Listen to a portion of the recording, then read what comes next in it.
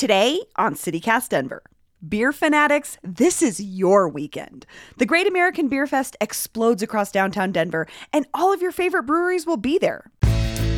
Well, at least they have been. You know, it'll be interesting to see what happens now with the pandemic. But people come to town and they want to eat, they want to drink, and it's I think it's just a big deal for the city. The Colorado beer man himself, Jonathan Shikes, joins me to dig into the state of the local craft brew scene and mark 40 years of GABF. Has this thing gotten too big for its fermenters? Will the demise of the Falling Rock Tap House spell an end to the GABF magic? Will there be like 1,000 too many hazy IPAs to choose from? Jonathan started homebrewing as a teen, has tasted thousands of local brews, and literally wrote the book on Denver beer. He's here to help me navigate the GABF madness from an expert beer man's POV. Today is Thursday, October 6th, 2022. I'm Bree Davies, and this is CityCast Denver.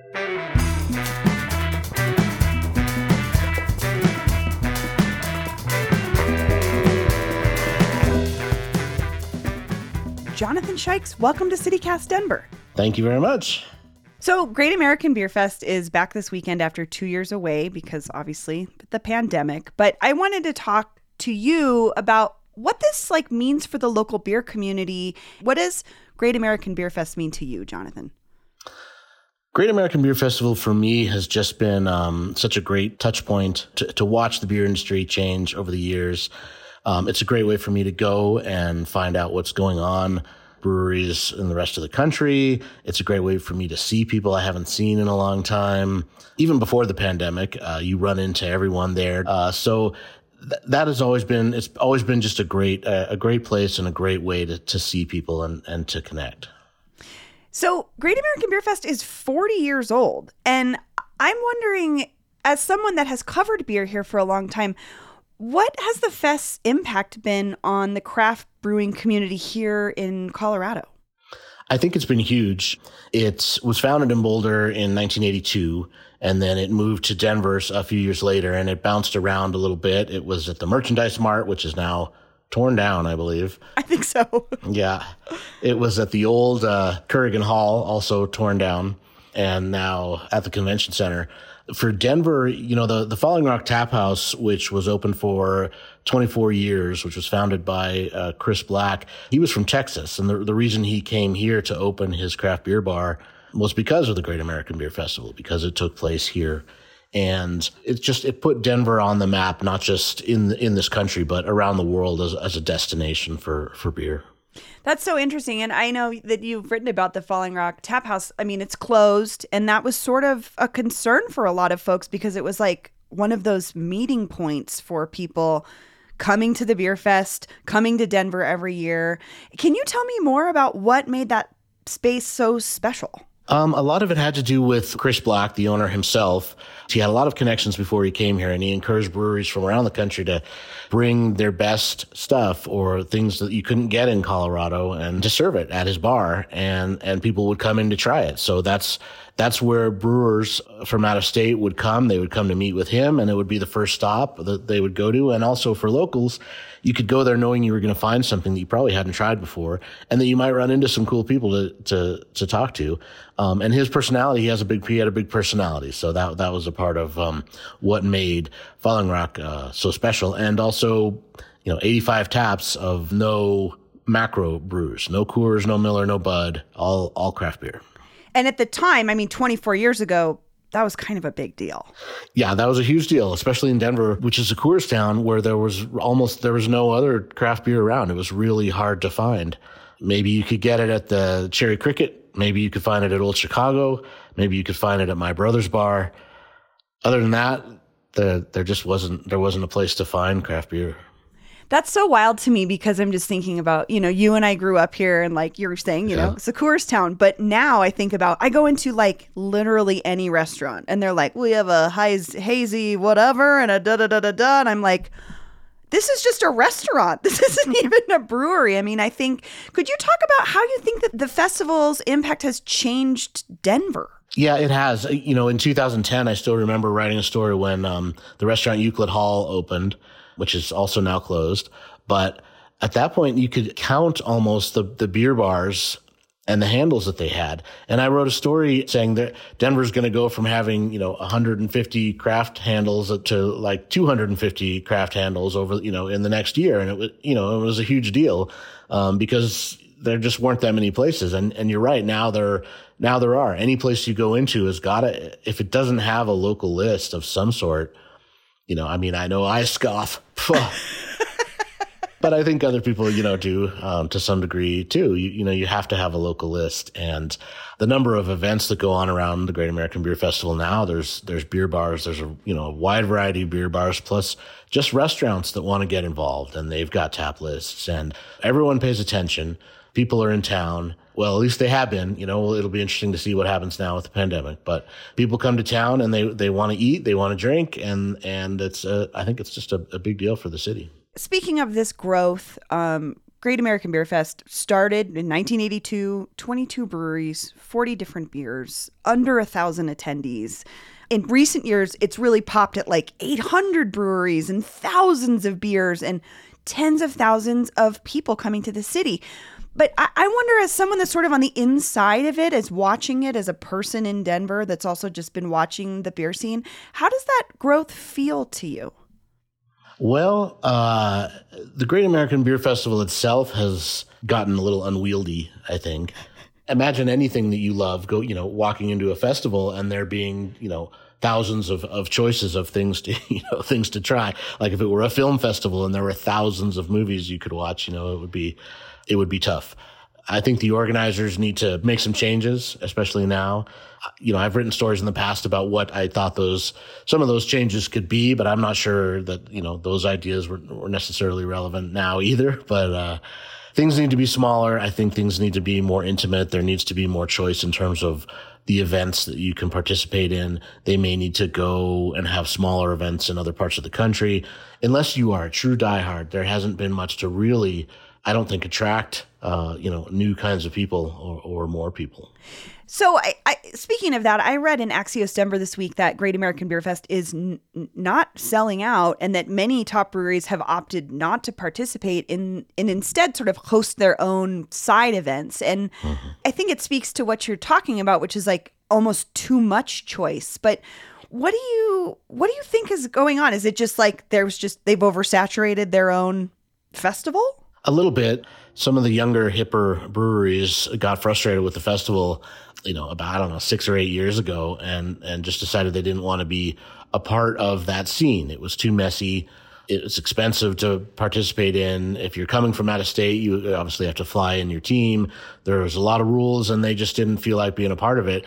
They felt like for their companies, a more effective strategy was to come in and partner up with a local brewery or a local beer bar or restaurant and have a smaller event, or to be a part of a smaller festival that was going on where they could better connect with potential customers, people who like their beer, the rest of the beer community. So you started seeing some of the breweries that people really wanted to try, not actually at the festival, but at restaurants and beer bars around town.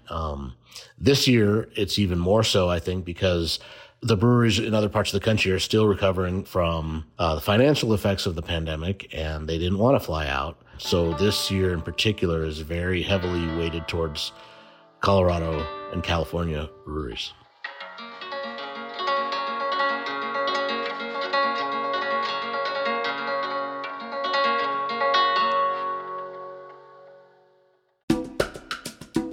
This episode is brought to you by the Colorado Wine Board. Because the wine community here is surprisingly robust.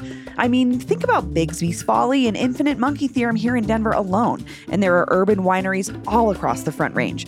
Then there's the Western Slope, Paonia, Palisade. Hello, Palisade wine, are you kidding me? It didn't used to really be a thing, but from what I hear, it's very much a thing now. There are more than 165 wineries across Colorado to explore, and they produce all sorts of wine that reflect our unique culture and climate. So finding a label that you're going to love is easy, no matter where your adventure takes you. Discover it for yourself and support local winemakers at coloradowine.com. That's coloradowine.com. Do you think that this sort of boom in Colorado for craft breweries is over, or what do you think this says about the state of the craft brewing community here in Colorado? I don't think it's over. I mean, I think people have been predicting its demise for quite a while, that it was a fad, that it would disappear, that Denver couldn't sustain that many breweries. I think in a lot of ways, breweries have taken over as your local bar, your neighborhood bar. There seems like there's fewer of those and more breweries. That's part of what has happened. But, I think there's a little bit of a settling out that's going on, and craft beer is becoming just a part of the scene. It's just a part of everything that is around. I don't know that people go running out to chase the latest brewery or whatever's opening. They're more interested in having a place in their neighborhood, but there are a lot of neighborhoods. So I think there are going to still be a lot of breweries. Yeah, I'm thinking about, I'm a person that doesn't drink, but one of my favorite breweries is Raíces because they have music, they have different food trucks every week. There's, they have a great patio. And I'm now thinking like, oh, this is what would be the equivalent of my neighborhood bar, but it just happens to be a brewery. Yeah, and that's what's happening. And some of them, they're starting to have more choices for gluten-free folks as well as for people who don't drink. I know Raíces has a really good malt-flavored beverage that's non-alcoholic. I don't know how often they make it, but they had it around, and it tastes sort of like beer. I guess it's similar to something they give kids in certain Latin American countries. But it tastes like malt, and it's a little bit sugary, but it's non-alcoholic. So, breweries are trying to cater to a wider variety of people with, a different kinds of beverages. Well, and thinking about a product like that 20 years ago, I can't imagine introducing that to the Denver market when, the thing we thought of, or, like a person like me, average person out in downtown, a brewery to me was like Wynkoop. But now breweries are catering to such specific clientele. So maybe that's sort of like the bonus to it is we have all these options. It's crazy. Yeah, it is. It is crazy. And I know there's a lot of people in Denver, and possibly you've been one in the past who are like, oh, good, great. Another brewery. That's just what we need. No, I mean, it does feel like an oversaturation, kind of like with the dispensary situation where it's like, oh, there's a dispensary 4 on my block or whatever. But I also, Jonathan, thinking about this again, we grew up here. What do you think the growth of something like the craft brew industry in Colorado or in Denver says about us as a city? Like, to me, it kind of mirrors what we've been through. Yeah. I mean, things have definitely, when I go out driving, or I don't go out driving anymore because it sucks. I can't get across town, I just, and then if I do, I get lost because I don't know where I am. Because I don't know where I am. I lost my landmarks, so I know I sound like an old guy, which I guess I am. But as far as the breweries are concerned, there's been a lot more that have gone out into specific neighborhoods, and they're not canning their beer. They're not trying to get out in front of everybody. They just want to be there for the locals. There are some breweries that are trying to conquer the world still, local ones, and they've grown rapidly, like the city has grown rapidly, but there are still pockets of places where you can be that you can feel at home and you can be comfortable. So I think in the last 10 years, it's given Denver a new thing to be known for. I used to always joke that Denver and Colorado were known for the 3 Johns, which were John Elway, John Denver, and John, whatever the guy's name was who shot Ronald Reagan. Oh. I thought you were going to say Hickenlooper, but this is pre-Hickenlooper. Yeah, this is pre-Hickenlooper. Those are like the 3 most famous people from Denver. And, that and Vail and Aspen were, what people thought about when they thought about Denver and Colorado. And now obviously there's pot and there's craft beer, and hopefully there's a lot of other things, but beer is definitely up there. I think it was John Hinckley Jr. That's who it was. Yeah, John Hinckley Jr. Thank you. What a huge bummer. So, Great American Beer Fest is this weekend. Is there anything that you're excited for? Is there a brewery that's coming here, or I don't know, just something that you're looking forward to in this year's Great American Beer Fest? There's a couple places that I like to hang out because they have beers from other parts of the country, which are what's the most fun for me to try anyway. And, Hops and Pie over on Tennyson Street is one of those places. Walters 303 in Uptown is another place that has a great tap list. Finn's Manor on Larimer, they bring in a lot of fun stuff. I may go hang out at Cerebral for a while, and I may hang out at a new brewery called Cohesion, which is up in near 40th and York in the former Army Medical Depot that was completely renovated into a business park. And they're up there. I think a lot of people are going to be coming to town. They've made a name for themselves outside of Colorado, and I think if I sit around there, I'll run into some people I haven't seen in a while too. So I'm excited to just go and hang out a little bit. I'm not going to be as aggressive as I've been in the past. I've traveled. I've had a lot of beers now, and I think I'm good. I don't need to try every new beer now that comes out anymore. So hanging out and visiting with friends is more what I'm into this time around. Jonathan Shikes, thank you so much. You bet. Thanks for having me on, Bria. I appreciate it.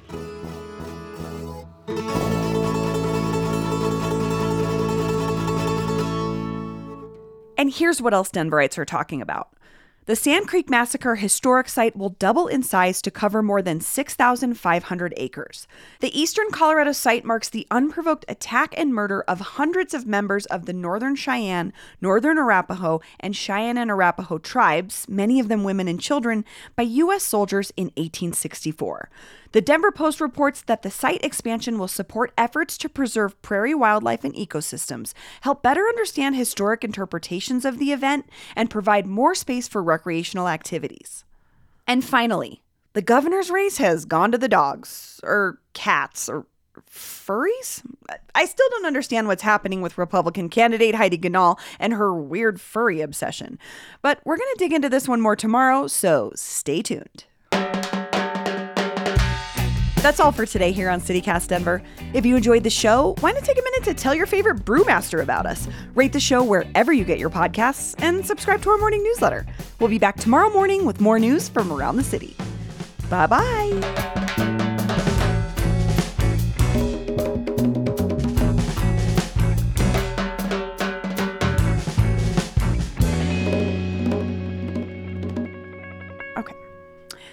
If you enjoyed the show, why not take a minute to tell your favorite brewery about us?